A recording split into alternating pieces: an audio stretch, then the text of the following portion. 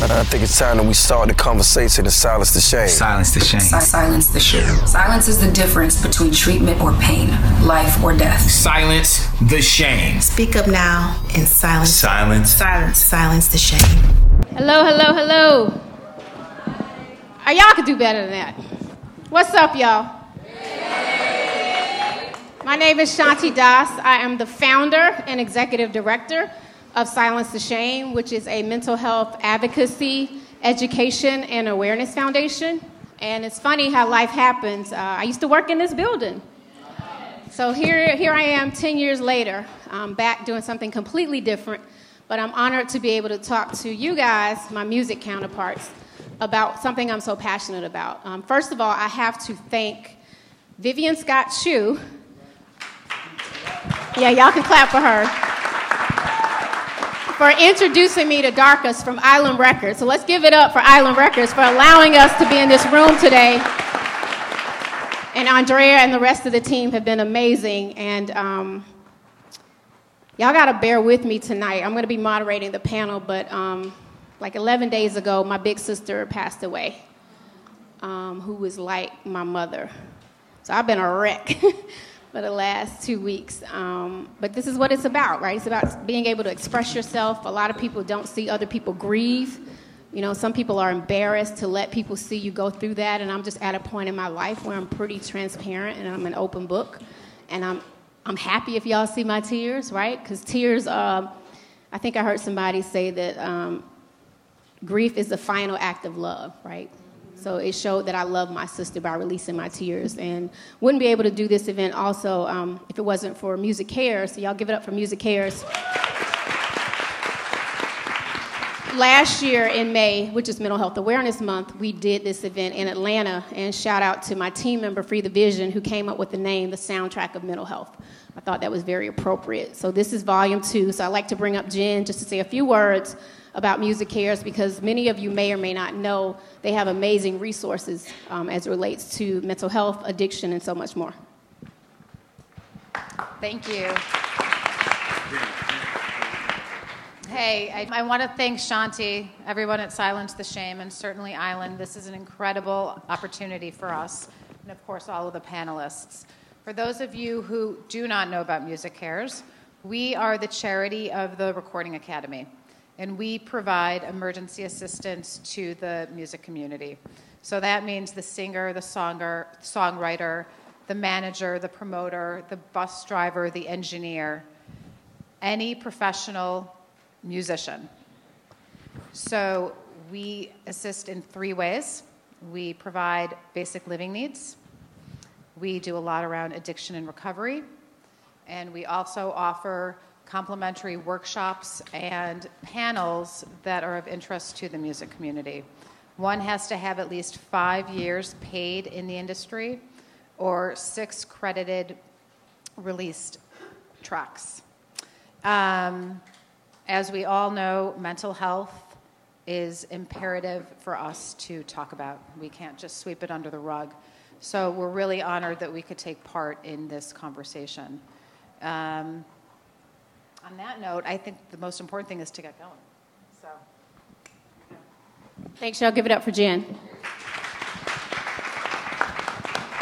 All right, so as I stated, welcome to the Soundtrack of Mental Health, Volume 2.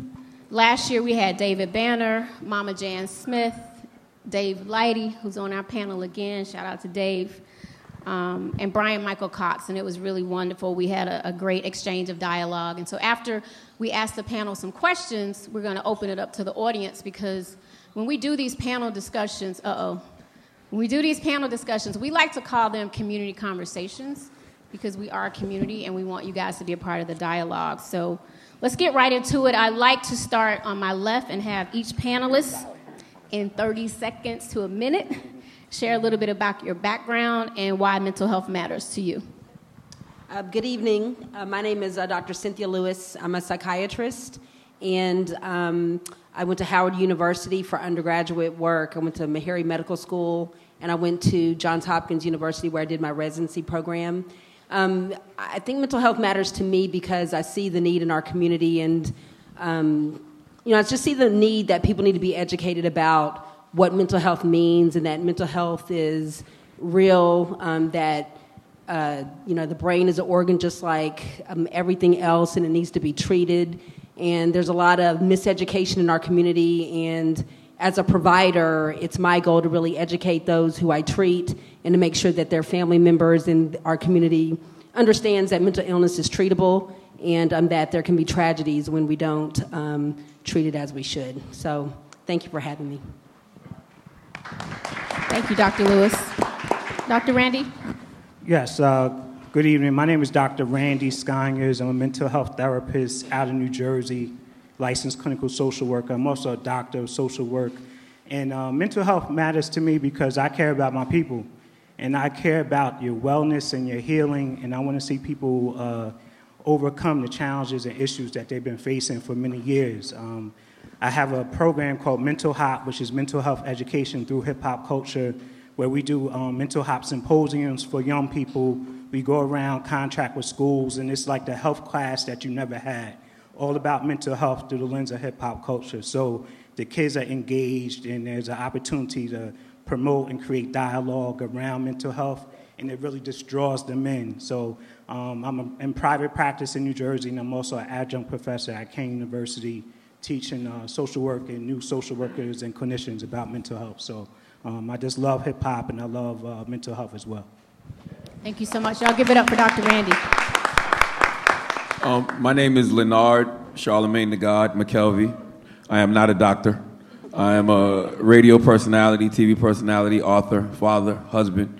And I think mental health is important because a lot of us, we bleed on people that didn't even cut us. And I think a lot of, black men, especially from certain communities from the hood, we got a lot of pain and a lot of trauma that we haven't dealt with. And I think a lot of times we just end up redistributing that pain to other people.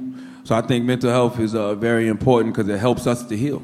And I think that, once we heal as individuals, then we can heal our communities and heal society. So that's why I think mental health is important. Y'all give it up for Charlemagne. Hi, I'm Joy Brown. I've been in the music industry about 20 years. And mental health is important to me because I see it every day in dealing with artists and dealing with managers and dealing with executives in the business and seeing how stress and trauma plays out in our business that no one talks about. And so if I can lend my voice and my experience to dispel some myths, to break down some doors, to be vulnerable enough to you to share some of the struggles that I have, then that's what I'm here to do. So thank you. Thank you. Let's give it up for Joy.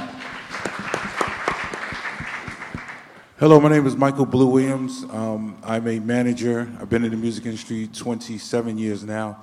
And I think that mental health is important because too many people that look like me are ashamed to speak on the issues that they're dealing with, the ups and downs. I battle with depression. I deal with ADHD. I deal with PTSD. I deal with it all every day. And I know that there's a lot of stigmatism in our community. A lot of people think that you can pray it away, and it's really something that we have to talk about and work through as a community. Give it up for Blue. Thank you, Blue. And last but not least, Mr. Dave Lighty. What's up, everybody? My name is Dave Lighty. I've been in the music business for 20 plus years. Mental health is important to me because it touched home. My brother Chris, they say he committed suicide, and unfortunately it was the case. I have a younger brother who's diagnosed as schizophrenic. A lot of people don't know that, but dealing with that is not an easy thing at all.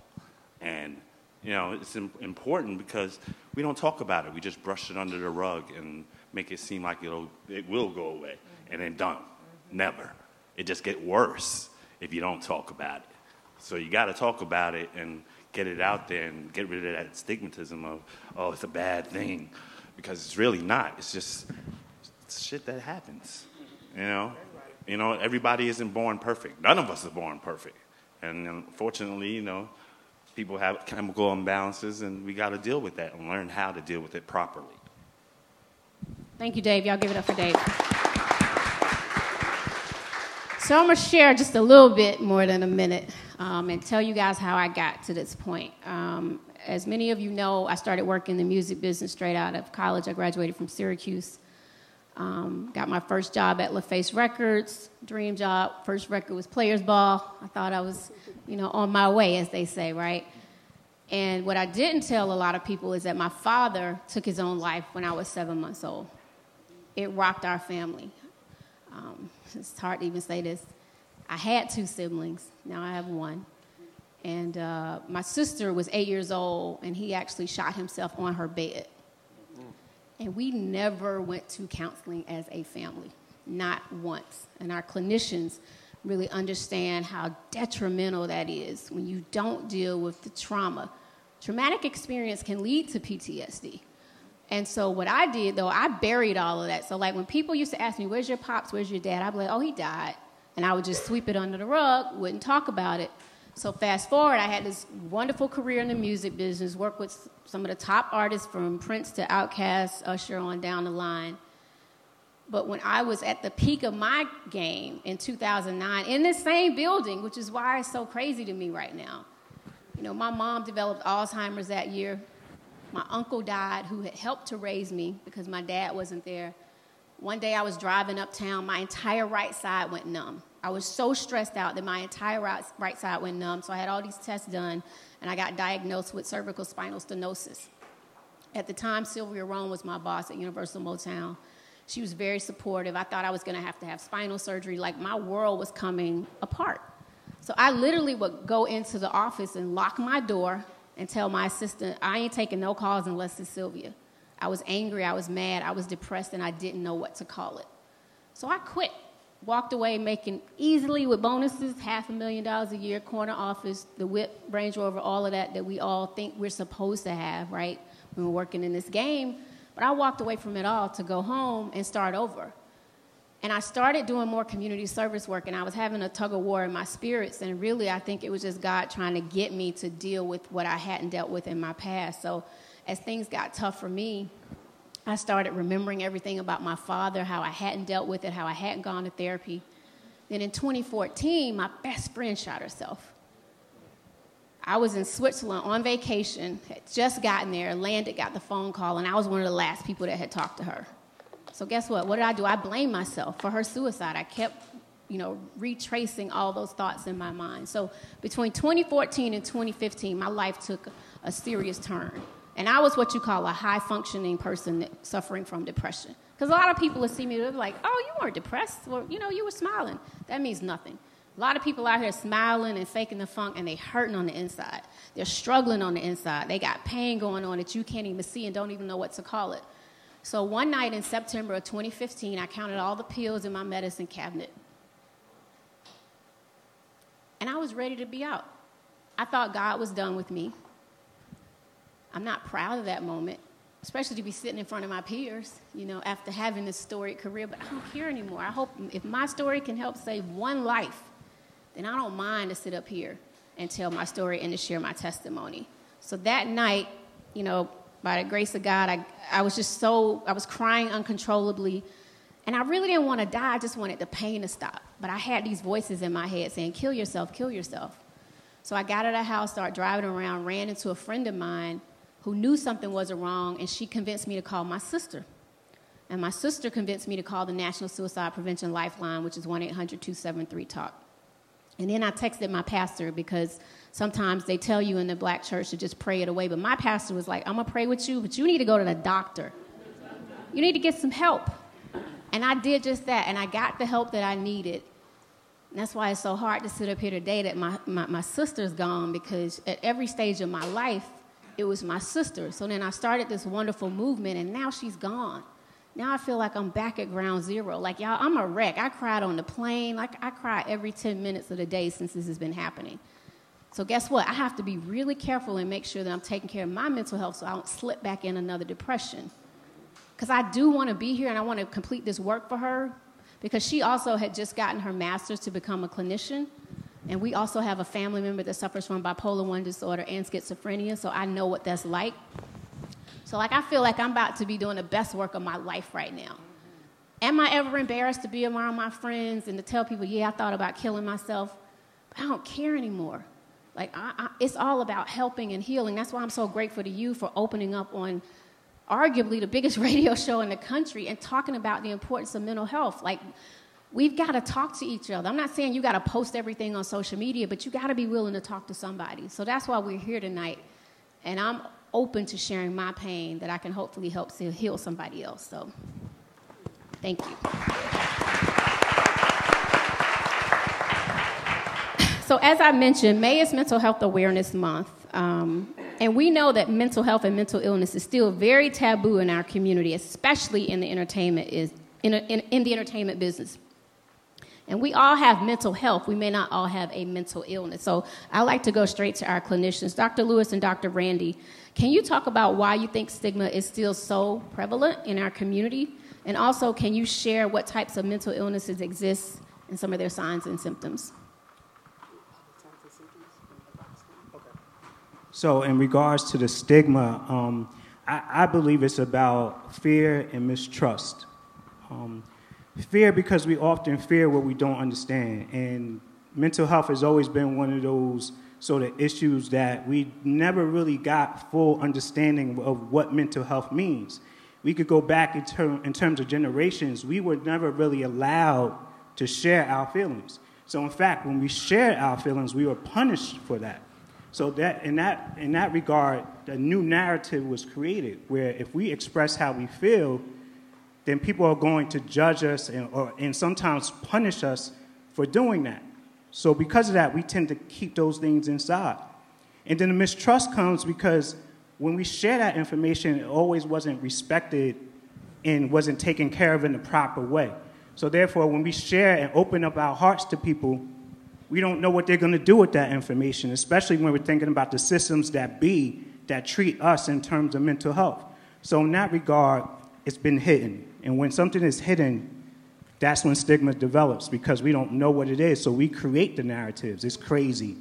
Something's wrong with you. And a lot of times when we grow up, those are the messages that we received in terms of when we wanted to share, you better shut up. Don't talk about that. You're not crazy. We'll go to church and we could pray it away.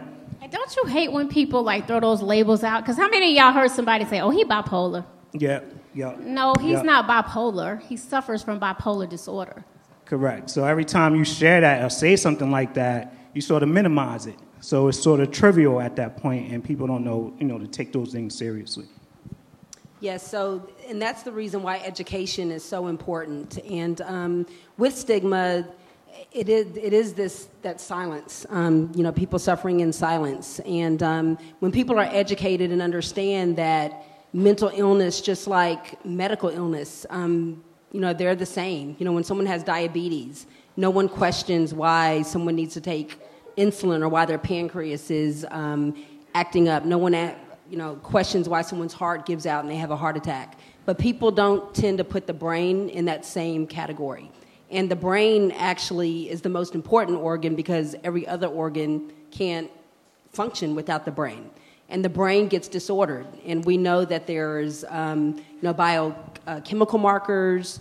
We know that there is an anatomy of the brain. We know that the brain can get disordered, and then it can cause illness. And when we look at major mental illness, we're talking about depression, and we look at mood disorders. Mood disorders is either major depression or unipolar depression or bipolar disorder. And bipolar disorder is like between the poles. So people go from these depressions or to these manic states, and they can kind of go between having symptoms of depression or manias. Schizophrenia, it's less common, but it's when people have schizophrenia, they have symptoms of paranoia. They can have delusions where they believe something that's absolutely not true, but you can talk to your blue in the face and they're still going to believe it. They can hallucinate, which means that they can hear things that aren't really there. They can see things that aren't there. To me, people understand schizophrenia a little bit better because they can see that something's wrong and they can appreciate that. I think it's depression that is probably the most least understood. What if I'm sad all the time? Does that mean I'm depressed? Right, exactly. So to me, I look at it, like big G, little g. I look at depression as little d, big D. Little d is sad, you might be down, something happened, but you're still functioning, you're going to work, you're, doing okay, you're not yourself, but you're not impaired. When we talk about big D depression, that's clinical depression, where people, maybe they're not sleeping, they're not eating, they're not functioning well, and they're not functioning in multiple areas, like in their social life. Relationships suffer. And it's 2 weeks worth of these symptoms, and then their sadness, and then the most problematic part of depression is, this life-threatening aspect, which is suicidal thoughts and completed suicide. And that's where it's really important for us to really educate people that, this is an illness, it's treatable. And I'm sure we will get to some of those, the ways that we can treat it. And it's, our job is to really help people to understand what's the difference between little d depression, where you might talk, to your loved ones, to your support system, and then what takes it to big D depression. And really, it's really about being impaired. And when it becomes life-threatening, where someone's having suicidal thoughts, or they're just not getting out of the bed, they're not eating, that's when it's really imperative that you're in kind of a crisis state. Lastly, can you share about anxiety? Because I think a lot of people suffer. Yes, and honestly, depression and anxiety often go hand in hand. The most common illness that I see and that psychiatrists see is really panic disorder. And a lot of people don't even know what panic disorder or panic attacks are, but I would bet a lot of people have had them. And it's kind of like when you're like in fight or flight, where something happens and your heart starts racing, you get short of breath, you feel like, I just got to get out of there. When people have panic attacks, either out of the blue or triggered by something, they will experience heart palpitations, shortness of breath, this overall sense of doom or gloom, and people feel like, I just need to get out of there. And it's really the most common thing we treat. And when people are depressed, oftentimes anxiety goes right hand in hand. But there's generalized anxiety disorder, where people worry about things that they really shouldn't worry about. Post-traumatic stress disorder follows under the anxiety disorders. So when we look at, again, major mental illness, there's the mood disorders, depression and bipolar disorder, the anxiety disorders, which is the panic disorder, PTSD, post-traumatic stress disorder, which is becoming very prevalent. Then there's schizophrenia. Schizoaffective disorder is kind of a combination of schizophrenia and bipolar disorder. And you'll see elements of both. And then you'll have eating disorders and dementias and things like that. Thank you so much. I think we should give her a round of applause for that, because half the battle is being educated, like you said, and understanding it. Now, we know Mariah Carey opened up last year and talked about her diagnosis of having bipolar 1 disorder. Recently, we've heard Ariana Grande talk about PTSD. Kid Cudi has shared, Kanye West, Big Sean, and so many people have started sharing about their mental health challenges. Charlamagne, how important was it for these artists to speak up and be open about their challenges with behavioral / mental health? And also, what prompted you to really open up and start sharing about what you were going through on The Breakfast Club? I think it's very important for artists to speak up, only because, so many people are influenced by these artists. So many artists, teach, whether they know that they're teaching or not. And I think a lot of times when they put, their experiences that they're going through in their music, a lot of us can relate to them. Most of the time, we relate to them for all the wrong reasons, you know what I mean? But when it comes to things like, talking about depression and anxiety, and, I just heard a new song from an artist the other day named White David called Clarity, where he's talking about going to therapy. When you hear that, you're like, oh, because you may not listen to your parents. You may not listen to your teachers. You may not listen to your pastor. You may not listen to your friends, but you may listen to that artist who says, you know what, this is what I do to keep my mental health in order. So that's why I think it's important. And, for me, I just spoke about it because I'm just the type of person that shares my experiences. And I think a lot of times, man, it gets overwhelming keeping all of these feelings in, keeping all of these emotions in. And when I started to talk to different people, and they were telling me how they went to therapy for various things. And I think one thing people don't realize about the industry, man, whether it's the music industry, the radio industry, any form of entertainment, it can get very, very overwhelming because there is no manual book for this. Your life can change like that. And so if you've never dealt with any of those issues that you were going through before, once you get put in certain positions, it'll just magnify times 100, and it just gets worse. And that's what it was for me because, I've been dealing with panic attacks my whole life. Really? Oh, yeah, but never knew what they were. You know how many times I've gone to the emergency room thinking I'm having a heart attack? you know? And a lot of people don't know that it mirrors a heart attack. Absolutely. Like, I would literally go to the emergency room, think I'm having a heart attack. The doctor would tell me the same thing every time. Oh, you're fine. You got an athlete's heart.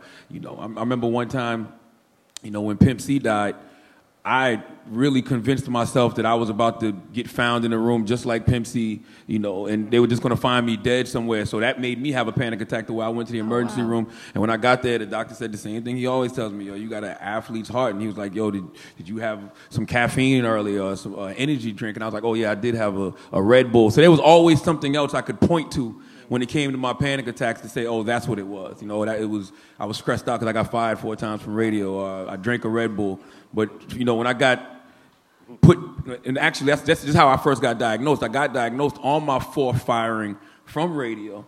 And that's when I was back home in South Carolina. What year was that? This was 2010. And I was back home living with my mom at like 31, 32 years old. My daughter was like 1 or 2. And I remember driving down I-26 in Columbia, South Carolina, man, and I really felt like that was it. Like, you know what? I'm about to die right here on the side of a road from a heart attack. So I pulled over, drank some water, took some breaths, went to the doctor the next day. He told me the exact same thing they always tell me. Oh, you got an athlete's heart. Your heart is fine. But it was like, yo, have you ever had a panic attack? And I was like, a panic attack? What's that?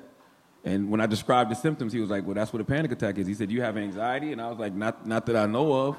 And he was like, are you stressed out about something? And I'm like, hell yeah. Like, I'm on my 4th firing. I got a 2-year-old at the house. I'm back living with my mom. I'm 30 plus. Every time I hear No Scrubs on the radio, I want to cry. You know what I'm saying? So it's like, but in my mind, all I had to do was get another job and I would be fine. And the next position I got was the Breakfast Club. But then, you know, 4 or 5 years later, you got the money, you got the success, everything's going according to plan. And you're like, why do I still feel this way? That's right. Why am I still having this depression? Why am I still having these panic attacks? And for me, it actually came in a moment of peace when I was on vacation and I was just looking around and I had my family and my friends with me and I felt a sense of serenity that I've never felt before. And I was like, how can I feel like this all the time without going on vacation all the time? And my wife was finally like, yo, just go to therapy. Stop talking about it. Just go. And that's what I did. So for me, it was just, you know, something to speak about because you can't be doing something that important and not share that with people. And then I realized the more that I spoke about it, the more I realized there was a tribe out there that I had. It was more I realized that there was other people going through the same things that I was going through, so it became like a support system. And so I didn't feel as crazy anymore, you know, because there was other people going through the same things that I was going through. So that's the reason that I speak on it, because it just helps me to normalize everything that I'm going through, because I know it's other people out there going through it. Well, I thank you for what you did, and you're a shining example for so many people in the business. Like for me, you know, it took me a long time to even consider going to therapy. And I felt like, you know, I was marketing the careers of all these artists and I could fix them. And surely I could fix myself. I didn't need no therapist. Why did I need to talk to somebody that I didn't know, a complete stranger? But once I tried it, I understood why my sister had wanted me to go for so many years, because she actually went to therapy when she was in college to deal with what had happened with my father. But again, I just kind of hid all those feelings. I want you guys to jump in. Have you had any experiences with any artists that probably should have gone to therapy? And you don't have to call names, but just I want to kind of share. All of them. I want you guys to just share some experiences and what it was like. And did you guys ever recommend therapy, or were they open to it or not? I've had a couple special artists that I won't name. Obviously, I can't name by name. And you can, and when you learn what the triggers are of a person, you can kind of figure out how to move them. And in music, I think that's what we do. We don't actually treat or encourage people to get therapy. We learn their triggers, right? So we know, okay, well, you know not to do this, you know not to do that, because that's going to make them go off. Well, that'll make them snap. Right. And so we don't actually help them heal and talk to them about, okay, well, you feeling this way, well, maybe you should see X, Y, and Z. And it's not, I think it comes from a place that we aren't comfortable talking about it amongst ourselves. So how can we talk to an artist who looks to us to kind of guide their career? And so that's a big challenge. I had one particular artist who I was very sure suffered from on the bipolar spectrum, and I wasn't in a comfortable place to talk to this person about it because they were manic. Like 1 minute they were this, and I wasn't sure if they were going to go off and hit me or it would be something like that. And so I had someone who was much more closer to that person, talked to that person, and we almost got that person in therapy. Almost. We got a commitment that this person would go, and then the day of their appointment, they didn't go.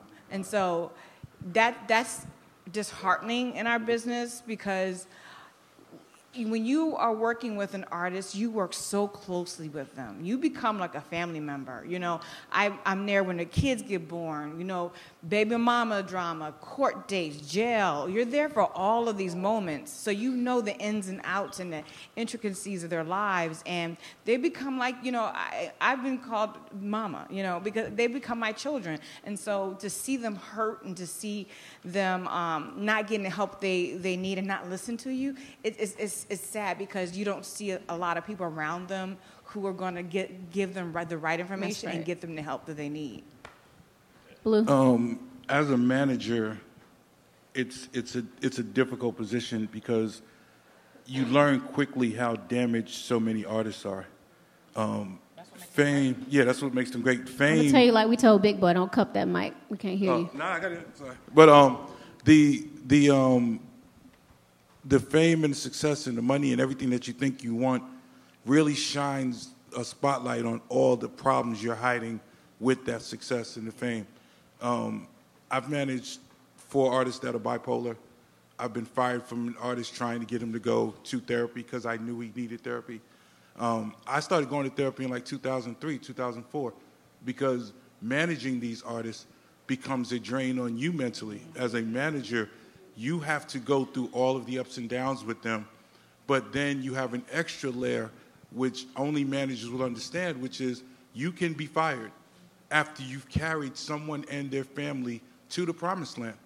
You can get kicked to the curb just that quick, and each time you get fired, you kind of, some of us have been doing it long enough that you sort of learn to deal with it, but each time it ticks away mentally at you. It ticks away. It makes you question, did you do something right? Did I handle this right? Is it me?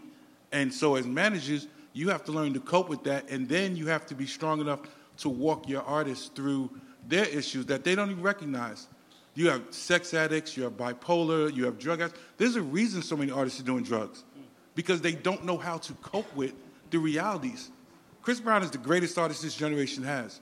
90% of Chris's problem is because he's never really got mental health to deal with him and his issues that are where he expresses through his music. And so many artists like that. That's why so many comedians kill themselves and have problems, because they hide their mental pain behind their comedy. And a lot of that just comes from there's so much shame. People don't want to ask for help. As black men, you don't want to be perceived as weak, because you're worried about that weakness getting turned on you. So it's a lot of fear. And in the black community, I think we have a lot of fear just in the medical community as a whole, because we've been experimented on. We just don't trust doctors in general. That's why we don't go to get physicals and health. That's why we don't get prostate exams. We just have such a stigma. And to me, silencing the shame is getting people to get past that it's okay to ask for help. And like Charlamagne, I speak on it because I'm not ashamed of it. Like, my life has been amazing. I've had ups and downs, but I've seen so many of my peers kill themselves or go into depression, because the other thing about this industry, as amazing as it is, and it's a great ride when you're hot, but when you get cold, this is a motherfucker out here. Ooh, you better say that again. It's a beast. You can be, L.A. Reid to be on your phone on Tuesday. You can't get them off for 6 months if you get cold. And not just L.A., I'm just talking about in general. The game shifts with you when you're cold. And if you don't know how, or if you are like Shanti, who came in the industry, Shoestring was 21 when she jumped in this game. And she was hot 19, 20 years in a row. So to go from being hot to no one's answering your phones, or you got to now stand online, or you don't know what to do, that's draining. So it's in the industry, it's definitely even more prevalent. Like, these labels should have therapists on staff so that people can feel safe. Yeah. Thank you, Blue. Dave, you want to add anything? Pretty much what these guys have said. I mean, I've dealt with both sides, the management and then creating the brand with the artist in itself. And it's like, you know, a lot of it is just them hiding and pushing under the rug issues that they have. And part of that is just, you know, how we were brought up and You know, it's a bad thing. You can't talk about you not feeling well. And it's just a continued cycle that never, ever will stop unless we talk about it and start, you know, pushing people to do the right things. Yo, go talk to somebody who doesn't know you and is going to give you a non-judgmental viewpoint of what the hell you're doing wrong. And then sit back and think about it.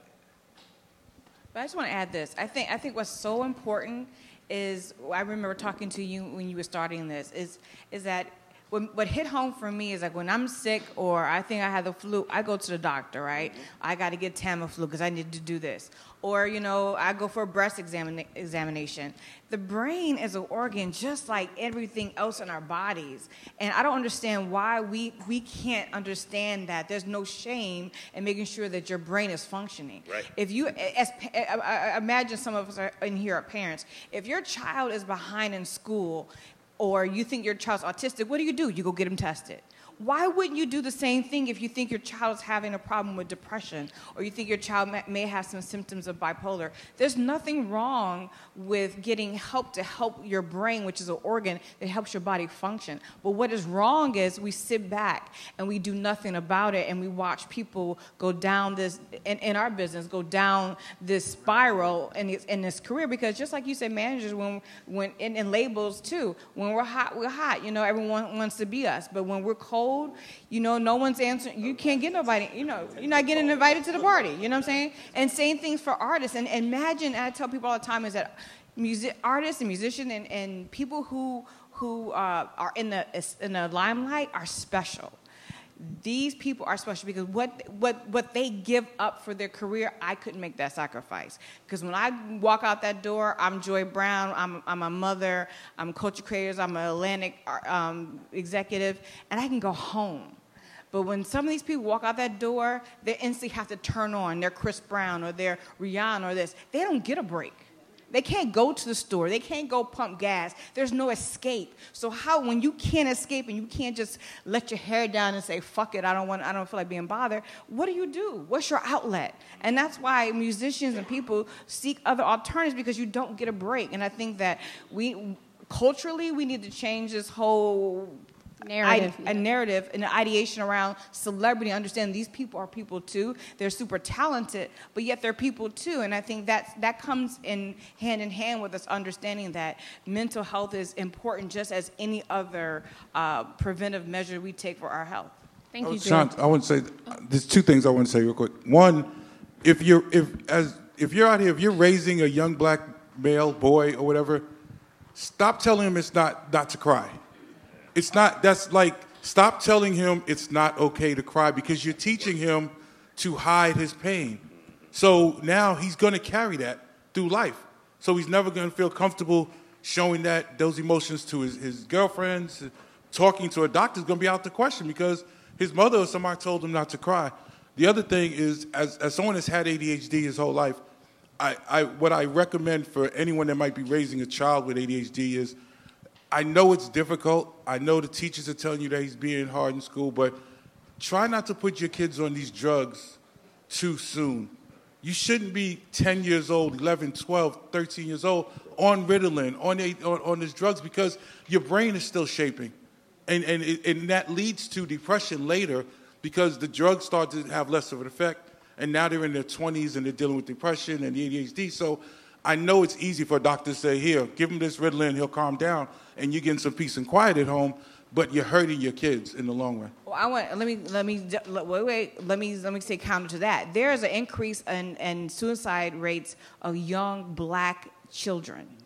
And so while I understand what you're saying as a parent, if my child is suffering and my child has depression and the rate of these kids are committing suicide younger and younger, I would rather risk putting my child on Ritalin or wherever else the doctor would prescribe to save my child's life and deal with what I have to deal with, down the line, than to chance that I may not be there to catch them when they fall. Can I add to that?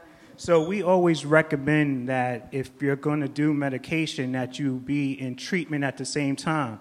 And there's a reason for that, because we don't want you to be dependent on the medication. Right. We want you to develop skills and strategies while you're taking the medication. So if anybody's taking medication but they're not in treatment, that could be problematic. So that's the reason why doing both at the same time, and usually the clinician and the doctor are in concert. So we talk, we connect together to really help you through that journey of treatment and getting better. So we're going to jump into medication really quick. Let me just finish this thought on suicide, and then we'll go into medication.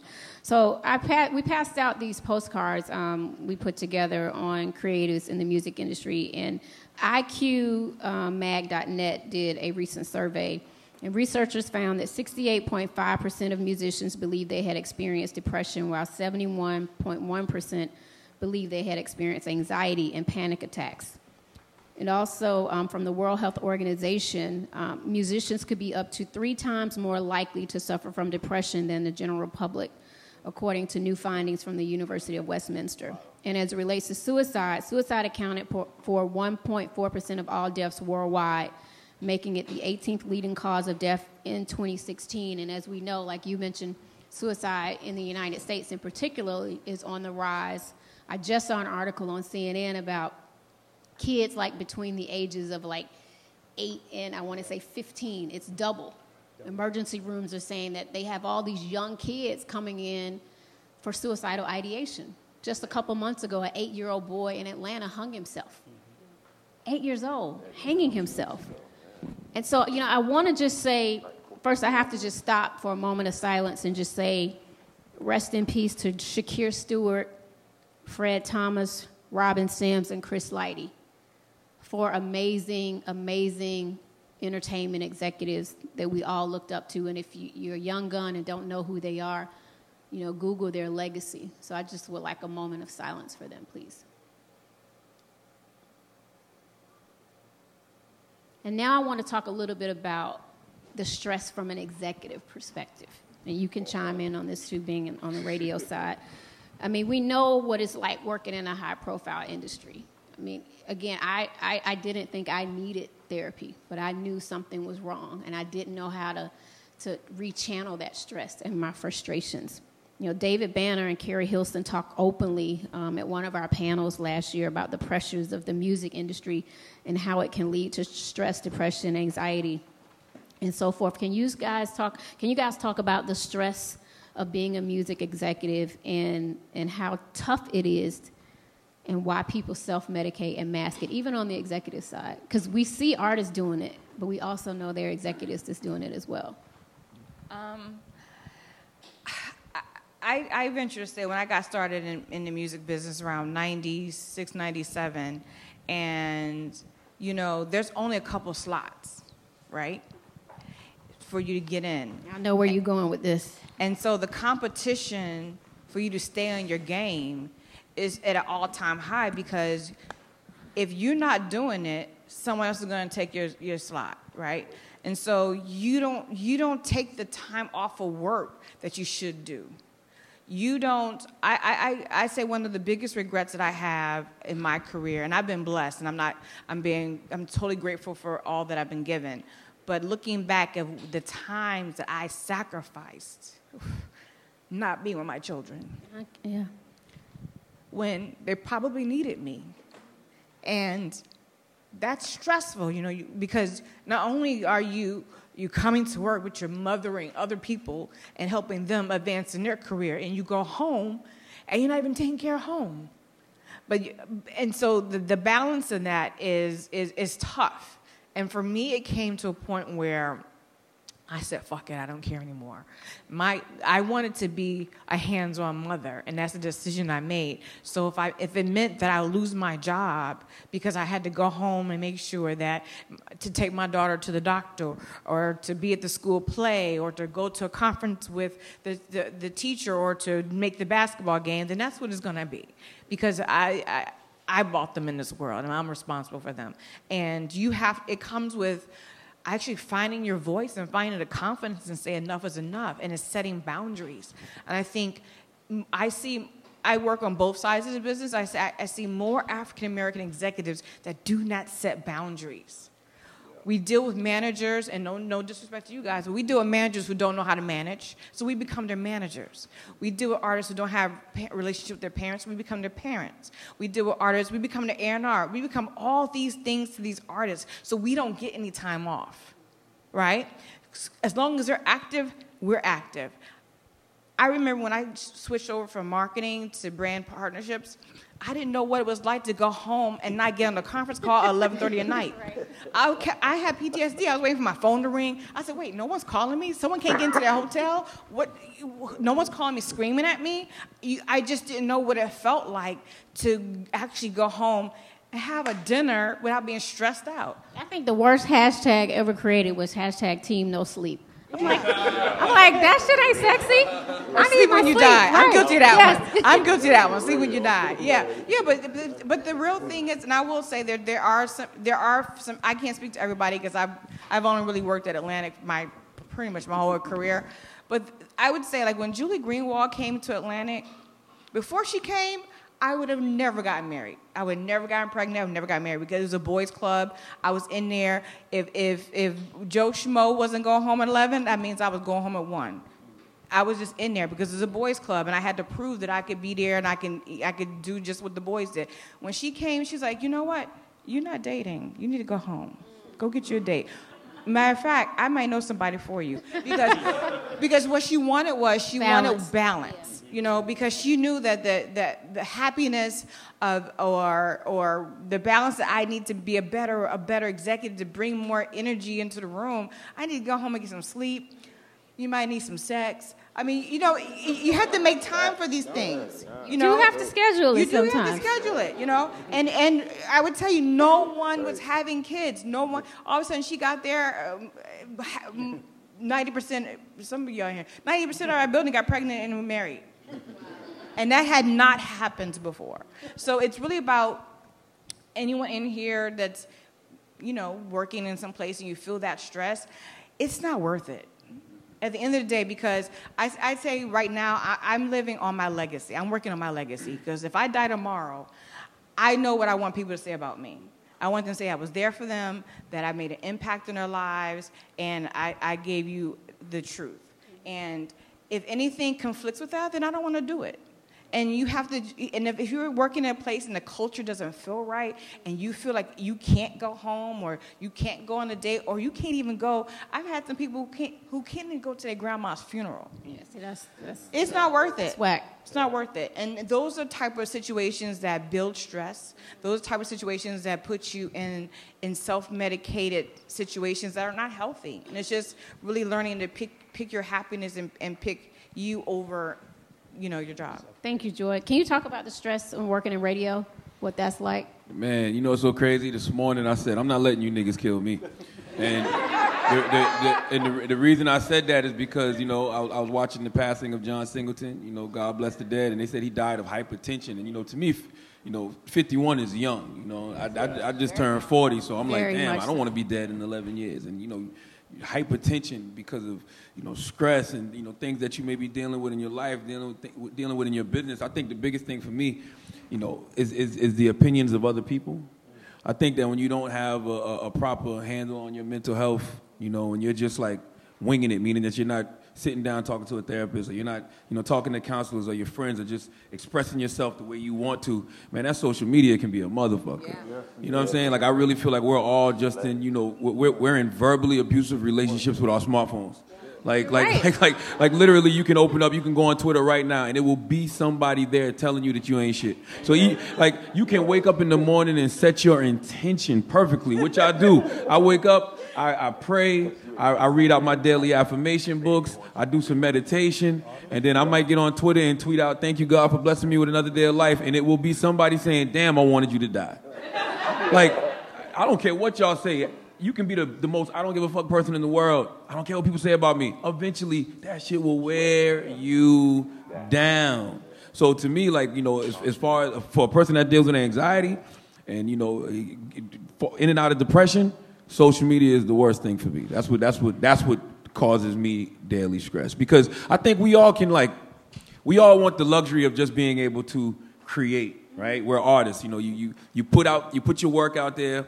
and you get feedback. I think we all can deal with constructive criticism, right?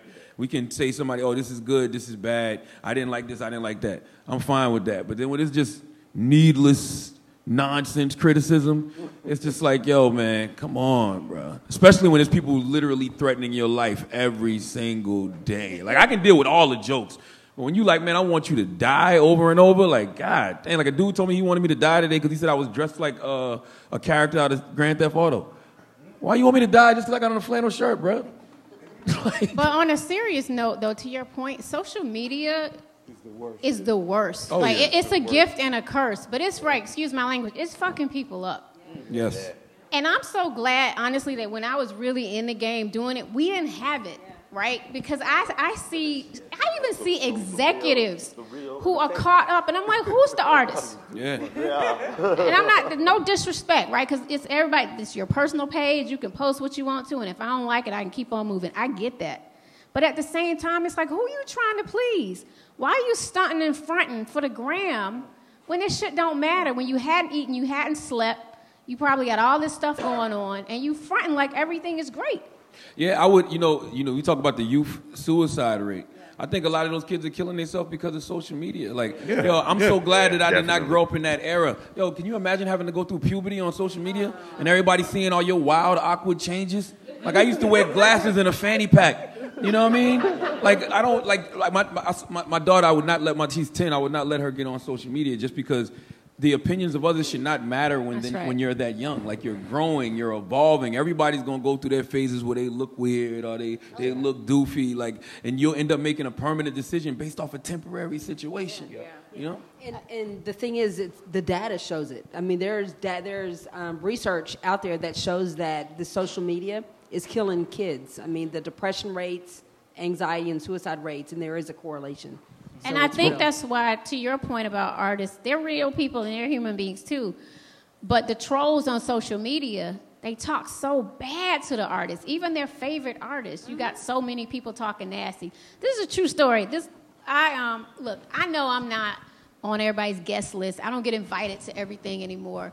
I try to stay in the mix a little bit. I went out to LA in February for the Grammys. I didn't go to the Grammys, but I went to some of the parties. So I got lucky and got on the Rock Nation brunch list. I heard if there's one event you want to go to, that's the one, right? So I ain't have all the fancy clothes to wear, and I was stressing and trying to figure out what I was going to wear because I knew everybody's going to be in all their frilly dresses and cute little strappy sandals.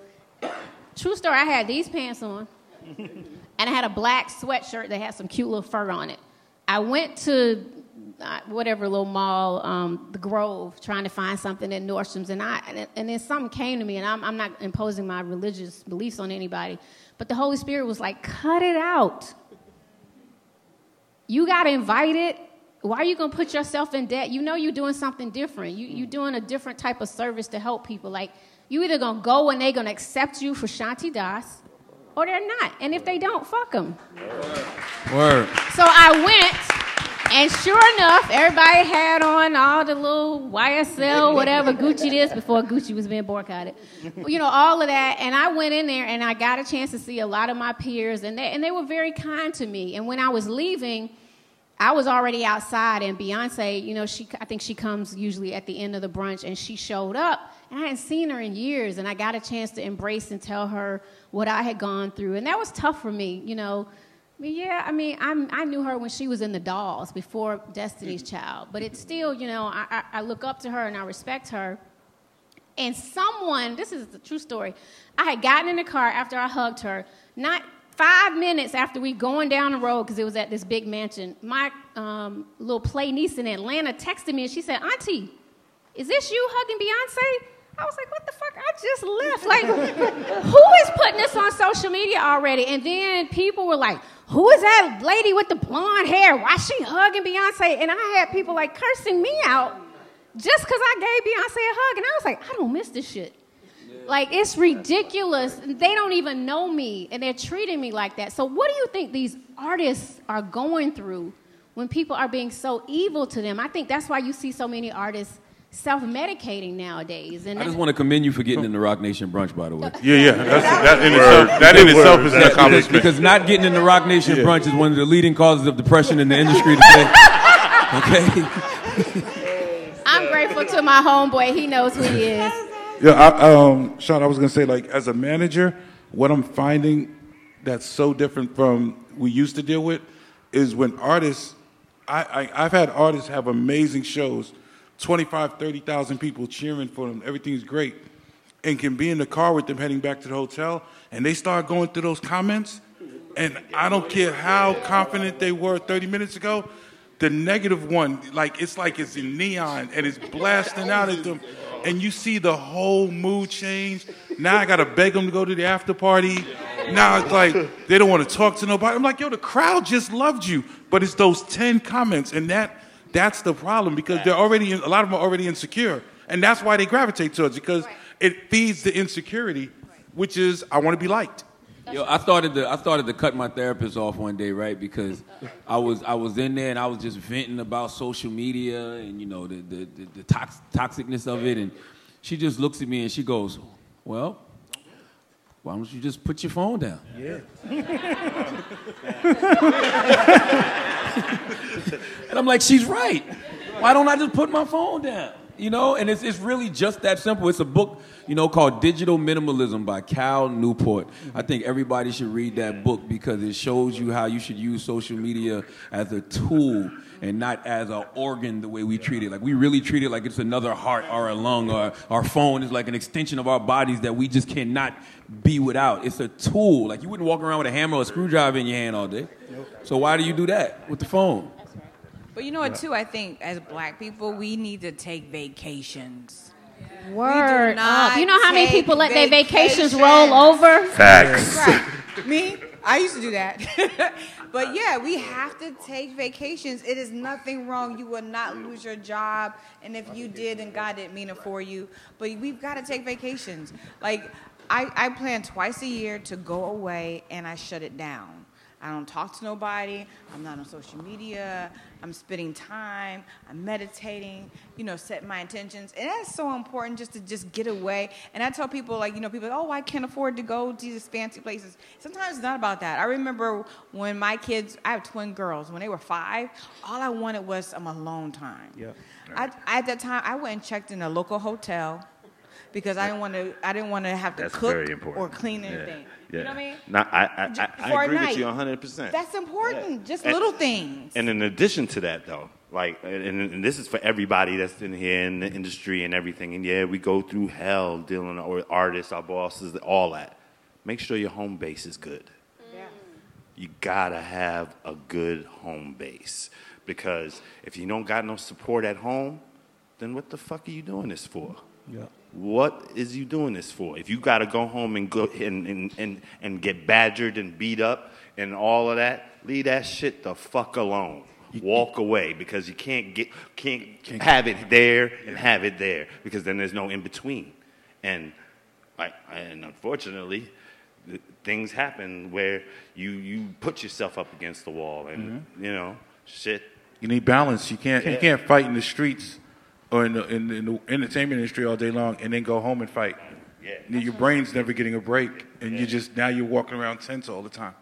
That's the biggest reason I started going to therapy, because I felt like I was putting too much of a load on my wife. You know what I'm saying? Me and my wife been together since high school. We've been together for 21 years, you know, and we got 3 daughters now. So it's like, for me, I started going to therapy because I wanted to lighten my load. Because if I don't lighten my load, then I'll be putting everything on her. And I mean, I always say, I know black women are strong, but goddamn, they need a break too. Like, you know what I'm saying? So for me, it was just about going to therapy to lighten my load so I can help us carry this whole load of a family together. Because I mean, that's your best friend for 21 years. So you're dumping everything on her all the time. And I think that can drive you crazy. That's just like y'all working with artists.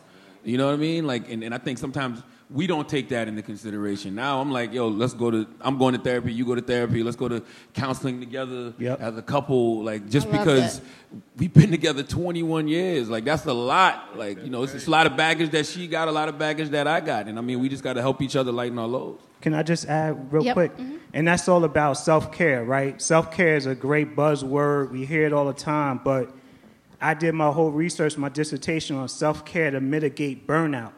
So self-care has been proven, is a proven fact that it can mitigate and stop burnout. And that's what artists and managers, I'm sure, and just people in general are experiencing. We are living in a time of very unhappy people.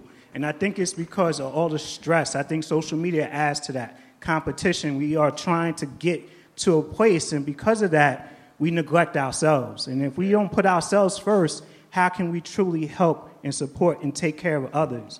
We will literally burn ourselves out. So vacations, little things could be considered self-care. It doesn't have to be something major. Even the little things, time alone, saying no is extremely important. Get good at saying no.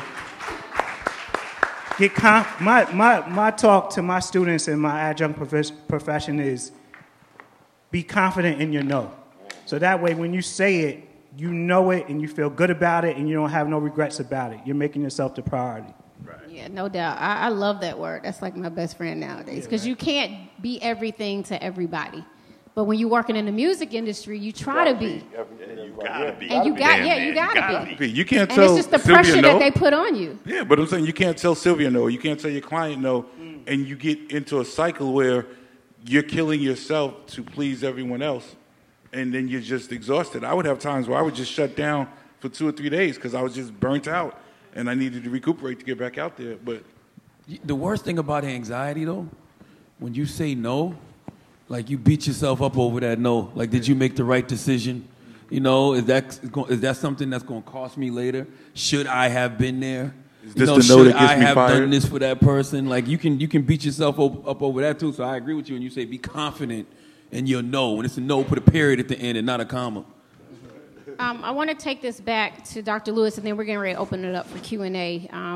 We hear a lot of artists talking about self-medicating in their lyrics.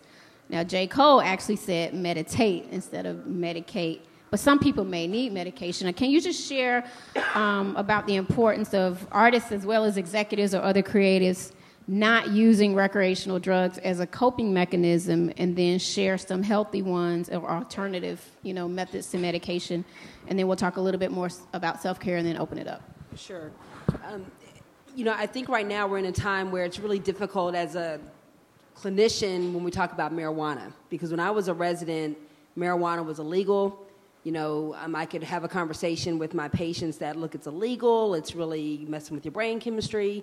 But now with legalization, it's a whole different conversation. And honestly, when we talk about medicinal marijuana, that's different than regular marijuana. I was about to say, there's right. different grades of weed now, people. It's very different. Do believe. Very, very different. So there's new research out there that's showing that medicinal marijuana, I think there is going to be some room for PTSD treatment, anxiety, but weed, regular marijuana, there's a lot of self-medicating. And what happens is a lot of people who don't understand what they're going through, like panic attacks or depression, people think that, I know I can't sleep. I know that I'm going a mile a minute. I know that my mind won't shut down, so people will drink. They'll drink before bedtime thinking it's helping them to sleep. They'll smoke some weed because, it kind of helps them in the moment. And what I tell people is you can't really think about that intoxicated state. The intoxicated state, you're mellow, you're calm, you might be a little bit more, kind of going with the flow, but we worry about what happens when it wears off. And when it wears off, that brain chemistry, when we look at neurotransmitters, and I'm not going to get too technical, but those neurotransmitters get, jumbled up and they get all over the place, and then it leads to symptoms of depression, symptoms of psychosis, schizophrenia. I've seen, I work in Baltimore, and we would have little young guys come in there looking like they have schizophrenia. And when we diagnose, we can't diagnose someone if they've been under the influence of alcohol, cocaine. Cocaine looks like depression. Alcohol looks like depression. So the problem is you've got people who don't understand that they have, an illness that needs to be treated, so then they self-medicate with something that then makes it worse. So really, again, education is key. Now, moderation, if you drink, one drink or so when you don't have a problem, that's okay. But when you're drinking to help symptoms, then the hope would be is that you recognize that you're now making it worse. So for me, I can jump in real quick. When I was really depressed and going through everything in 2015, I like my cocktail like everybody else. But like one drink turned into two, two turned into three, three turned into four. But I'm at the crib by myself. Yeah. That's a problem. Yeah. Yeah. That I'm utilizing alcohol. It's already a depressant. Yeah, it is a depressant. But I didn't understand what it was doing to me. Yeah. And also people not understanding, this is why we do a lot of education around co-occurring disorders. Co-occurring disorders, imagine having a substance abuse disorder and a mental health disorder at the same time. Really difficult to treat. Which one do you treat first? It's a lot that it makes it even more complex because one leads to the other and then one leads to the other and then there's this cycle that continues. I think sativa is the devil. I've had some of the worst panic attacks of my life on sativa. I've hallucinated on sativa. I've done the Harlem Shake for 30 minutes in my bed to the point where my wife looked at me and my wife said, "Are you about to run around?" We was in a hotel in L.A. We was at the Beverly Hills SLS. My wife was like, "You about to run around this hotel naked?" I said, "Let me put my clothes on because I'm not sure." So I can't do the sativa at all. I don't agree with the self-medicating. I personally don't. And then if I try the indica makes me too in my feelings. Like I'm sitting around just super depressed. Like I'm really, thinking about everything. So I may not necessarily have anxiety, but it puts me in a sense of depression. So the sativa gives me high anxiety. The indica gives me super depression. So me personally, I just rather pray. And talk about medication and understanding, because a lot of people will, they'll go to the psychiatrist, and I don't know how many of you guys know that therapists cannot prescribe medication. Only psychiatrists, right? Psychiatrists actually go to med school like any other doctor. And shout out to Nurse Noelle, who's doing a lot, who's a good friend of mine, and I'm just proud of all the work she's doing around physical health, and we're about to start partnering up and doing a lot because physical and mental go hand in hand. Talk about when you start sometimes taking the medication, because people are already leery about taking medication, right? Like for me, when I started, I like to call them my happy pills, but my antidepressants, at first they made me really nervous.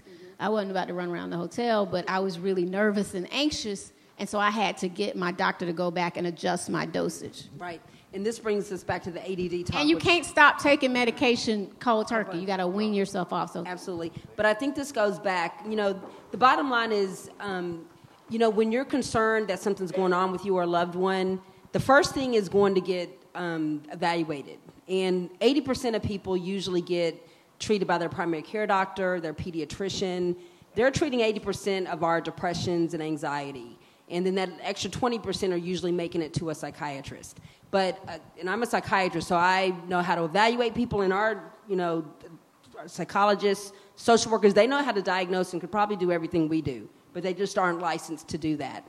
So a good evaluation is going to be able to determine, is this something that can be treated with just therapy? Is it something that, holistic approaches like meditation, yoga, acupuncture, which I totally endorse all of those, because whenever, the mind is able to be relaxed, you can't be anxious and relaxed at the same time. It's impossible. So anything that allows you to be relaxed is going to help stave off the anxiety. But the problem is when you have real illness like clinical depression, where there's a life-threatening aspect, or bipolar disorder or schizophrenia, oftentimes those do need medications. And a good psychiatrist or a good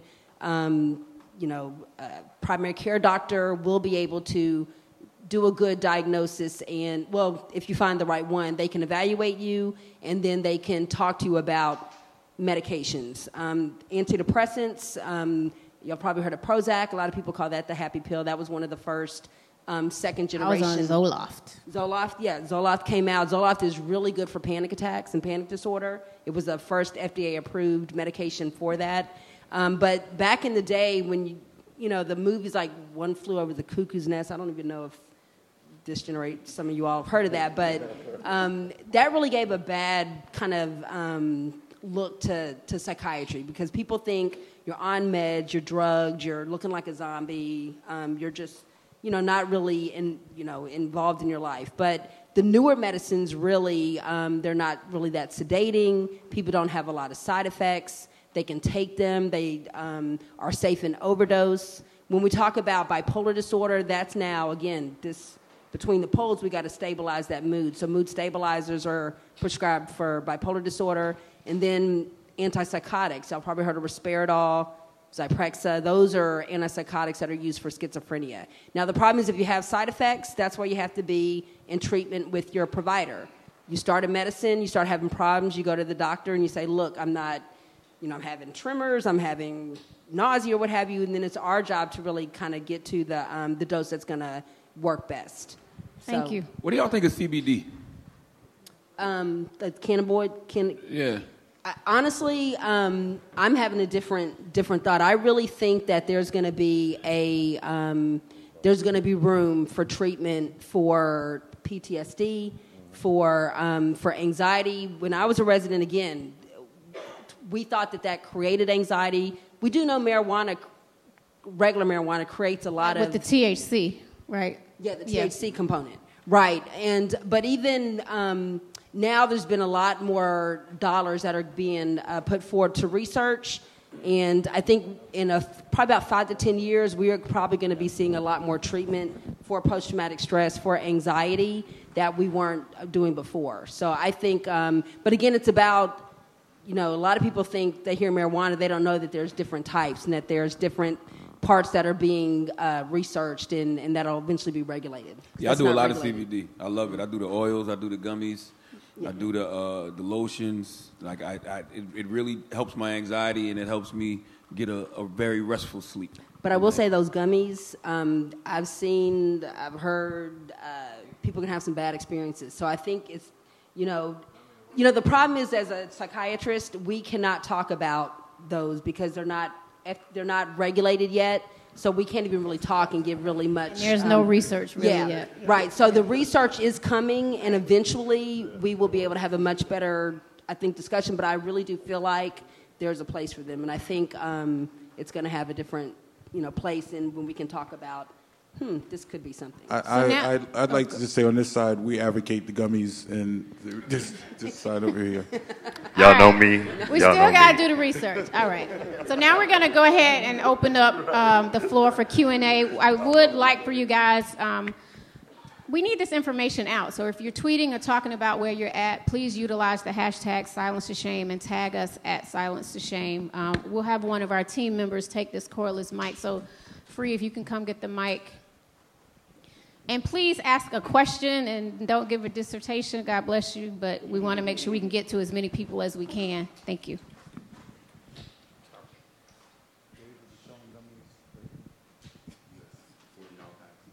Hello? Oh, okay. Well, first of all, thank all of you for, starting this conversation, being open and honest about your experience with depression, anxiety, and anything like that. But what would you say to people who are, just graduating college or are in grad school and they don't know how to say when, not even getting too much into my story, but a few weeks ago I felt like I was having a heart attack at work and I went to the doctor and they said it was a panic attack, but yet and still I still work hard, I still stay late, I still go to grad school, I still deal with family. So what do you say to people who are getting into the industry or anything that they're doing in general and they don't know when to stop and take a break? I think we talked about before, you have to have boundaries. I can't remember who told me. Someone told me mid-career, it was when you start picking up your phone at 11 o'clock for someone, you gave them permission. So I don't pick up my phone at 11 o'clock anymore. So whatever, if you couldn't reach me between 9 and 7 p.m., which is a long time, then 11 o'clock it's not urgent unless someone's... And it's not like it could get handled anyway till the next morning anyway. And I know that you're just getting started, so you have to find a comfortable way to assert yourself, to set boundaries. But everyone has to set boundaries. When I started off, I set boundaries. I knew I wasn't going to any recording studios with men. That was my boundary. So when they said, can you go? No. You have to find what's comfortable for you. But it's about setting boundaries and how you set the tone for the type of executive or woman you want to be. And I'll just say quickly, it's going back to what we talked about with self-care. A lot of times, we got a Google Calendar for everything else, and we put all our meetings in it, and when we got to fly out, and when we got to do this. Now I book appointments and meetings with myself. Seriously. So 1 o'clock, conference call, 2 o'clock meeting, 3 o'clock, Shanti meeting. whether I utilize that time for a walk in the park. Like Silence the Shame also, we passed out these cards, and they're self-care cards. So tips on the back, like go for a walk, Netflix and chill, go to therapy if needed, unfollow negative people on social media, take a nap, create a gratitude list. Like whatever it is that what's going to get you to your happy, you've got to create those appointments with yourself and build it into your schedule, or else you will never, ever, ever get to a point where you're feeling fulfilled. And a good friend of mine always says, how can we keep pouring from an empty cup? Everybody else wants us to do shit for them and their careers and their lives and everybody else, but what do they tell you when you God forbid something happens on the airplane? You pull down the oxygen mask and you don't put it on everybody else, you put it on yourself first, so you can then help everybody else. So you got to make appointments with you and make it a priority. Make you a priority in your life. Yeah. And I was going to say, I think that's why it's important for the executives who are in the room and the people who have the power to determine like what your schedule is going to be or kind of what you're going to have to do. It's so important that people understand that what we're talking about is real and that you're not going to get the best out of your employee if they're falling apart. And people really need to understand that people do have to have these breaks. And, it's a shame that people feel like they have to walk away from their career, from something they love, because people don't understand that something's going to have to give. And it's going to be, I think, incumbent upon everyone to really make sure they're taking care of themselves and making sure that they're not creating environments that are putting their employees and, their artists in situations that end up not working out. I think a lot of us, we can attest to the fact too that we used to work for the maniacs. We used to work for the people who needed therapy themselves. We used to work for a lot of the damaged people. So those people that are calling you after 11 and wanting you to do the craziest things after 11 o'clock, those are the people that they can't sleep at night. So I think that for me, I always wanted to be the adult that I needed as a child. So that kind of taught me how to deal with the next generation, because the same way I care about my mental health, I care about the mental health of others, because I don't want to break the people that work with me, you know what I'm saying? Or break, I don't want to break the interns. I want to build the interns, you know what I'm saying? So I think we're the first generation that has the luxury of healing, and the first generation that's acknowledging that we do have mental health issues, and we do need to deal with our mental health. The generation before us didn't get that luxury, so they took out a lot of the pain that they was experiencing on us. We don't have to do that to the next generation. Next question. Thank you, Charlamagne. That's a great point. Hello, my name is Kalik. A question I have is, how important would you say it is to see a black therapist, and was it difficult to find a black therapist? I mean, long story short, I've been to counseling since I was a kid, but when you're 12 years old and you're forced to see a counselor, you don't want to speak to them, especially if they're white, and and I'm sorry to white people, but you exactly, you're trying to translate the issues, and I realized that in college when I had to go to therapy again, and it's like, they can't understand my issues, they're a white person. And so when I finally found a black counselor, a black queer counselor, I was like, finally, they get it. They get the family issues, the family dynamics. So can you tell me your experience with, finding, a black therapist? Is it harder to deal with artists with mental issues if they're artists of color? Well, and I'm going to let the clinicians answer that. But I just want to say from my own personal perspective, one, sometimes it can be a cultural thing. That's not to say that someone black can't go to an Asian clinician or a white clinician, what have you, but sometimes there are instances where they can relate to what you're going through. I actually went to an older white man, nice guy, and he actually helped me through a rough patch. But as I went on in time, I figured that I needed something more, someone that could relate to me a little bit better from a cultural standpoint. So I don't want to just bash certain cultures and ethnicities around clinicians, because there's some amazing clinicians out there, and this is a diverse audience as well. But from your perspective, there are some key things, being an African-American male and person of color, that our clinicians can speak to. Yeah, I mean, we're supposed to practice from a place of cultural competence. That means that we are supposed to be respectful of the cultures and the differences that make people unique. And for the simple fact that you apologize to the white people, that's a clear sign that we often don't understand that we have the right to be able to go to a person of color if we choose to. Because we think that other ethnicities never have to worry about that. So they could just go to a person of, that's the same ethnicity as them, and they never question it. But we often question it because clearly there's sometimes a shortage. There is a shortage of black male, female clinicians out there. So that makes it more challenging. But you have the right when you're scrolling or searching to look for somebody that looks like you if that's what you want. There's absolutely nothing wrong with that as well. And there are research that shows that people who get treatment from people who look like them, outcomes are often better. But the cultural competency is not just for African Americans; it's everyone. It's across the board. Yeah, because there is a shortage, and we have to be able to relate. There's things in Asian culture or that we just don't do, so we have to be aware. But it's very real, and the outcomes do show that people who look like them, actually, outcomes can be better. You know, it's interesting. When I first was seeking a therapist, I didn't actually want a black person. Like, I wanted somebody that was going to be neutral. I actually wanted an Asian woman.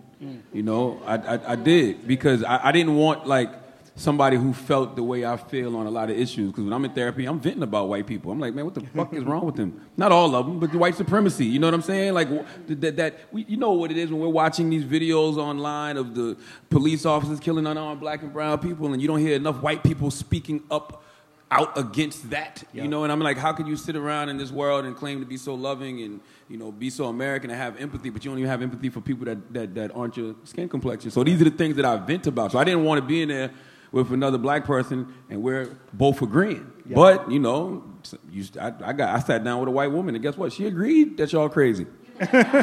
She agreed that her ancestors wild out and they need to do better, you know? So that actually did make me feel a little bit better. At least it was like, okay, there is some people, white people out here, who actually get it. You know, they see what's wrong with the world. So then me and my therapist have discussions about, well, how are you using your privilege to combat prejudice, Miss White Woman?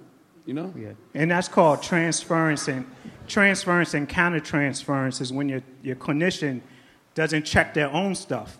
And it becomes their therapy session where the client is now the therapist for that therapist. So that doesn't make sense either. She should have gave me some of my money back for that. Probably so. She owes you a refund. But check your stuff. Therapists are trained or supposed to be trained to be able to check their own biases so they don't experience countertransference when they're placing their stuff onto the client. Yep. So we got time for maybe 3 more questions, and then we're going to have to wrap. And I was going to tell them there is a Black Psychiatrists Association and Black Mental Health. What's that? Okay. Next question. Thanks. Greetings, fam. My name is Jay Blessed. My condolences to you, Shanti, and I hope that you're seeing a grief counselor. I just want to proudly say that this year I started taking Prozac and Wellbutrin, and I'm so happy that I did. And if you feel like you need help, please see a therapist. My therapist is a black woman. My psychiatrist is a black woman. I feel most comfortable like that. But it took me a few years to shake my own stigma within the Caribbean community to go take medication. I'm on it. It's been tremendous for me. My question to the panel is, what advice do you have for the women in the audience on how to get their men to go see a therapist? We'll just have one person answer that because we're running out of time. Do you want to take that or? You know what? It's hard. And I will tell you that I commend the men up here. I've seen patients who have been transformed, men who were awful in their marriages, you know, who were, you know, abusing alcohol, or who were abusing their families. And you know, I can then, you know, maybe that's why I'm so empathic. Joy, we went to school together. We have a group of friends, and people are always calling me Team Osama. Like there's team, you know, shut the fuck up. And there's team Osama. They think I'm always, forgiving and trying to look at the other side. But because I've seen people be transformed, and I've seen people who people would have written them off that they're just the worst, but they could have been depressed. You know, they could have been alcoholics. They could have been suffering from anxiety attacks, but just not themselves. And then they go get in treatment. They, might get on medicine. They might just have therapy, and they become a totally different person. And men, when we look at stigma and when we look at people who are staying away from treatment, black men are, number one on that list. But, women, stigma happens to everyone, but being men are the leaders of our households, and given there's a lot of men who are absent, I would just say that when men go take care of their mental health and then when they really go get the treatment they need, it can transform their whole family, their communities, and I've had plenty of patients who I've seen the difference and who then I hear from their loved ones that they were about to get divorced. They're about to check out of here. Their kids, were living under that, the roof of the trauma of that. And so it's real, and I commend you all. Yeah, I'm in therapy because of every black woman in my life. Because of my wife, because of my daughters, because of friends like Amanda Seals or Angela Rye who tell me that men, we're not out here doing the work that we need to do as men to heal. And a lot of us are damaged and not admitting that we're damaged. I'm in therapy because of my mom, because I watched how my father dealt with alcohol. He dealt with drug issues. Just found out over Thanksgiving for the first time from him that 30 years ago, he tried to kill himself, that, he was going to therapy 2 and 3 times a week, that he was on 10 to 12 different medications. So he just gets a check every month. So he never really got the help that he needed in that aspect. And I saw the damage that it had on my family, So I never wanted to put my wife in the position that my father put my mother in. So I'm in therapy because I want to do better by my sisters and because my sisters encourage me to do better. I was going to say that. Okay. Just one quick point. Real quick, because we literally Real got quick. 9 So minutes. the perception is that therapy is going in as a couch. You lay on the couch with your feet up, and you're going to just be telling your problems. And I think we have to help our men understand it's nothing. It doesn't have to be like that. When you come to my office, you see me the way you see me now. We don't even talk about your issues the first session. We talk about you. Who are you? What are your interests? What are things that you enjoy doing? That's called engagement. Through the engagement, I always say, tell your husband, tell your men in your life, go one time. Sometimes all it takes is that one time, and that one time, all that weight can be lifted off in the first session. And sometimes it's not the message, it's the messenger. So sometimes if you're in a relationship with somebody and y'all are arguing a lot, he's not going to hear it from you as well. So sometimes you might have to find someone else that'll hear it better from, and he'll be more receptive. Next question, and then one last one up here. Hi, thank you so much for doing this and having us. I literally just got a spot to be able to come to this panel like 5 hours ago, so I'm very thankful and grateful. My name is Lauren. I'm from New Orleans. I've been up here almost 4 years now. I am basically a freelancer. Charlamagne, this is for you. So I deal with just like my depression and anxiety comes from just not being where I feel like I should be at the age of 30 at this point, just dropping everything in New Orleans and coming up here. This is like a big city for a person from the South. What did you do in between the jobs that you got fired from? How did you feel? How did you deal? I just stopped networking at a point in my life up here because I'm like, I'm not getting anywhere. Like, I take this Essence Fest gig, this Afro-punk gig, and that's it for the year, and little things that I would do. But I'm ready to just, like, take my life back, get back in control of that, and, put myself out there again. So I guess my question is, like, what did you do in between those times where you were like, I'm with my mama, like, what the hell am I doing right now? Well, I definitely didn't stop, but what I do is I assess where God has me at in that moment. A lot of times we're up here, everybody's up here talking about taking breaks. Sometimes God is going to make you take a break. Sometimes God is going to make you sit down and be still and figure out what it is exactly it is that you want to do. So I think that's where you may be at in your life right now. Like, I think you may just need to look around and assess your situation and see what it is exactly you want to do. Because all of us have these, we want to be great and we want to be successful, but no, what is it exactly that you want to do? Write it down. When you figure out what it is that you want to do, then, sky's the limit. And you got to be happy with whatever success you're given, because I think a lot of times, especially in this fame-driven era, we equate success with some sort of celebrity. But as long as you're happy doing what it is you're doing, to me, that's success. And that's how I feel. Like, y'all really think I ever thought that I would be the poster child for mental health? And proud of that, coming from a business like the music industry. My best friend Shantae's in the audience. Like, she know how much I love music, but like, I'm proud and I'm happy. I don't want to be, I could probably call all these record companies and get a job if I wanted. I ain't trying to take nobody's spot, but I'm sure somebody would find a spot for me, but I don't want that no more. Like, I'm so happy in my skin and what I'm doing. I'm going to take this shit around the world and try to heal as many people as I can. When Oprah talked about finding your purpose, I didn't know what that meant. And the fact that I just lost my sister 11 days ago and I'm sitting up here not bawling the fuck out of my eyes. I'm here trying to help heal people. I am finally walking in my purpose, and I'm okay with that. The money ain't the same. The fame ain't the same. But he's leading my direction. And he going to open doors that people in this room can't open for me, and I'm okay with that. Yo, I've been doing radio 21 years, and I feel like I just found my purpose in the last 2 years. And I do feel like my purpose is through this work right here, just helping people heal. That's right. Final question. Be gentle with yourself. I just want to say it to her. Be gentle with yourself. Don't let what you think or the perception of what people are telling you where you should be. 30, there's nothing wrong where you are at 30. It may take you, your journey gets you at 35. Don't give up on your journey because you think based on, some of my friends are married and they're set up already. You don't know what's going on in their house.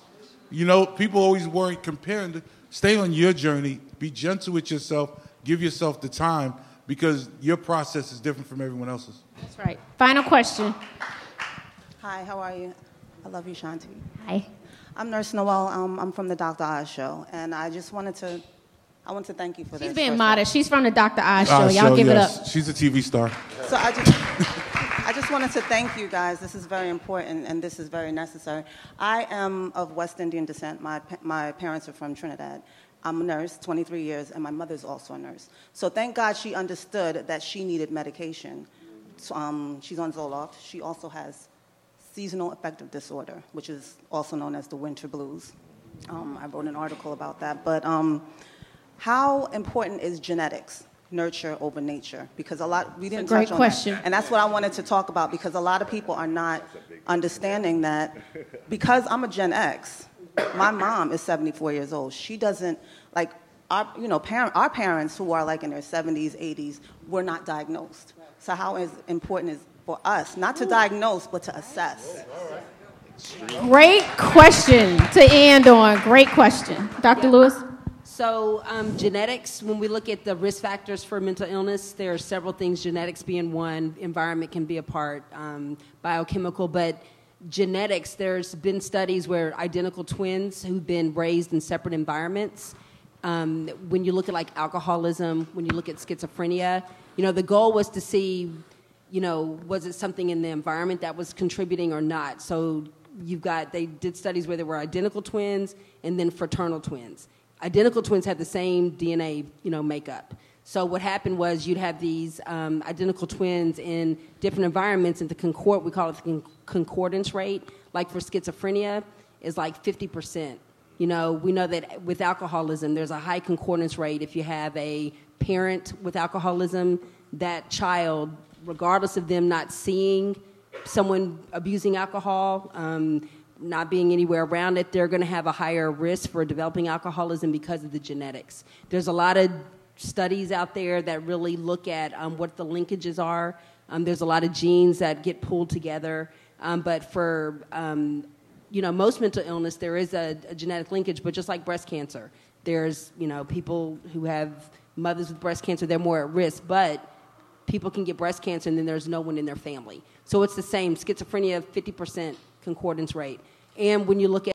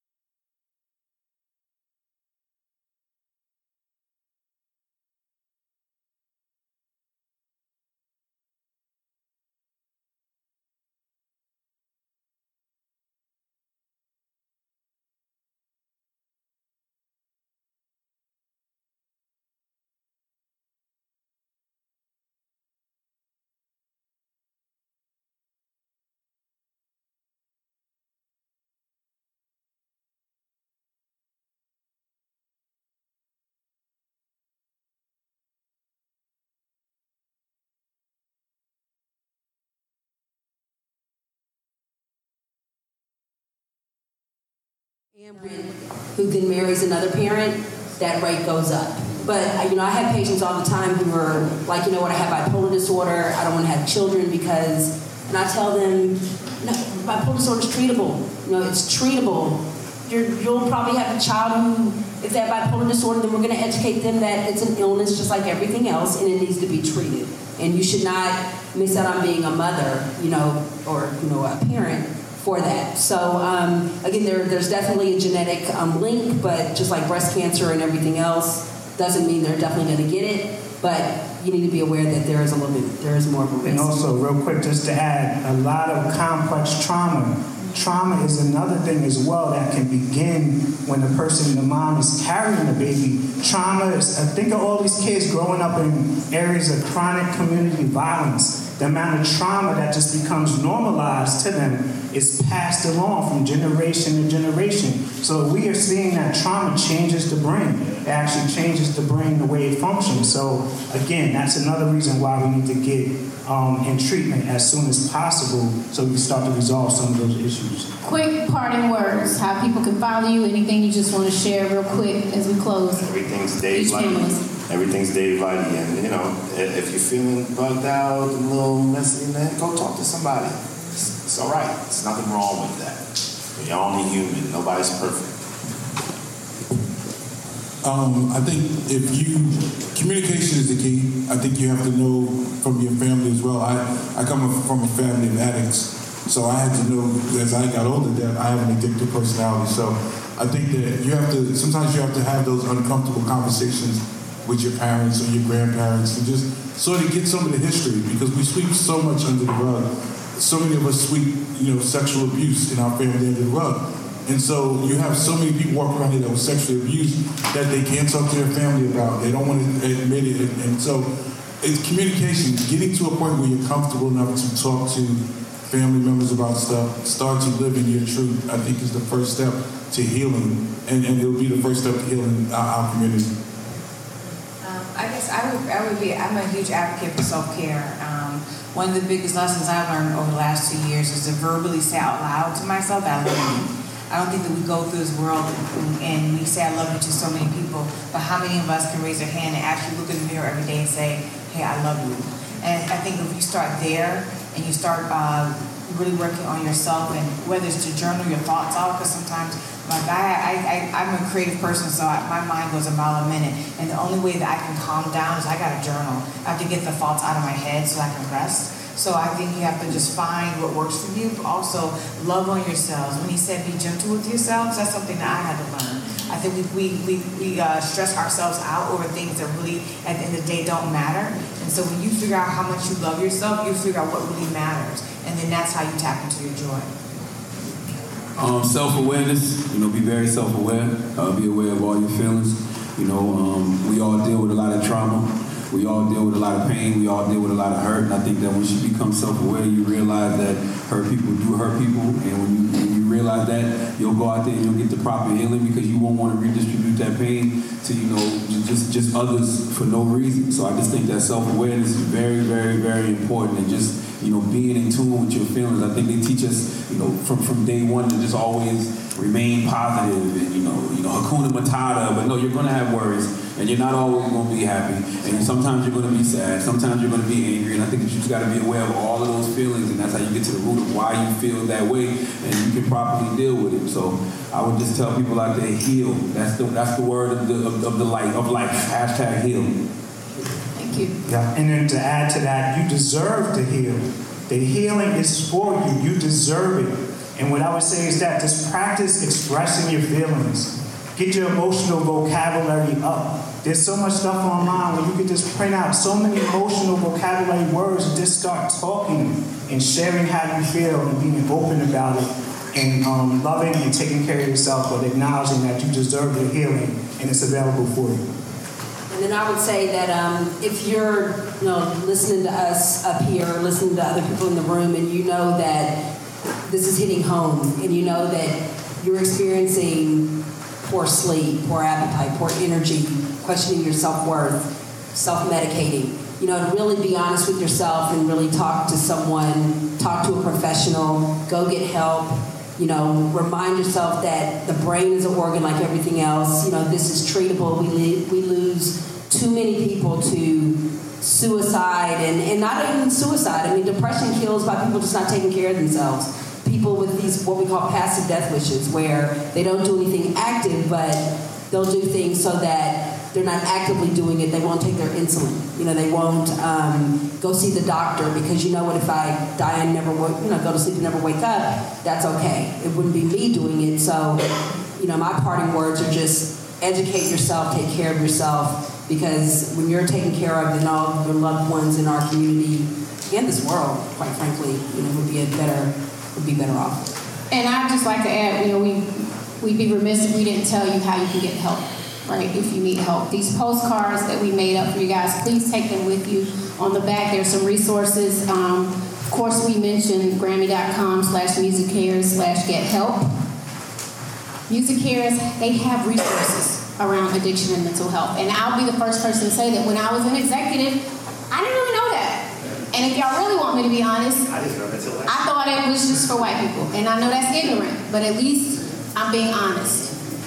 It's for everybody. No matter what race, nationality, whether you're an executive versus an artist, they are there to help you. The resources are there. Also, NAMI.org. NAMI is probably the largest advocacy organization in the United States. And you can log on to NAMI to find out about illnesses, to find therapists in your area. It's a wonderful resource. There's also another organization called the Crisis Text Line Organization. It operates 24 hours a day, 7 days a week. And if you text the word silence, we have our own keyword. You text the word silence to 741-741. You can immediately be connected and text with a counselor for about 15 to 20 minutes, and then they will connect you with someone locally. Amazing resource. Also, if you feel like you're in crisis, you can call the National Suicide Prevention Lifeline, which is 1-800-273-TALK. They helped me. I called them. Also, log on to our website. We just recently revamped our site. We have 23 podcasts up. We're on Google Play, SoundCloud, and iTunes. We have everything from Inside College Depression to Faith in Behavioral Health. We just dropped one on borderline personality disorder, BPD. Free Division is my co-host who's on my team. We have content on YouTube.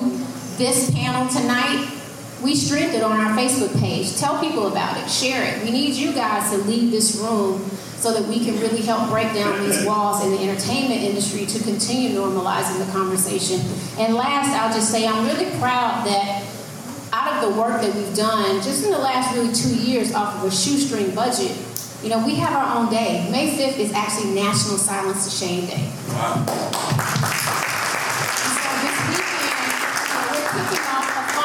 Campaign so that in a year, hopefully we can raise $1 million. I want an office space. I want to hire more people, but I can't do this work on my own. So we're asking you guys, we're going to post, we have celebrities, influencers, everyday people, advocates posting all throughout the weekend and helping us fundraise. You can text the word silence to 707-070 to help our organization. And also I announced it at my sister's repast because this is such a shortage of people of color as clinicians.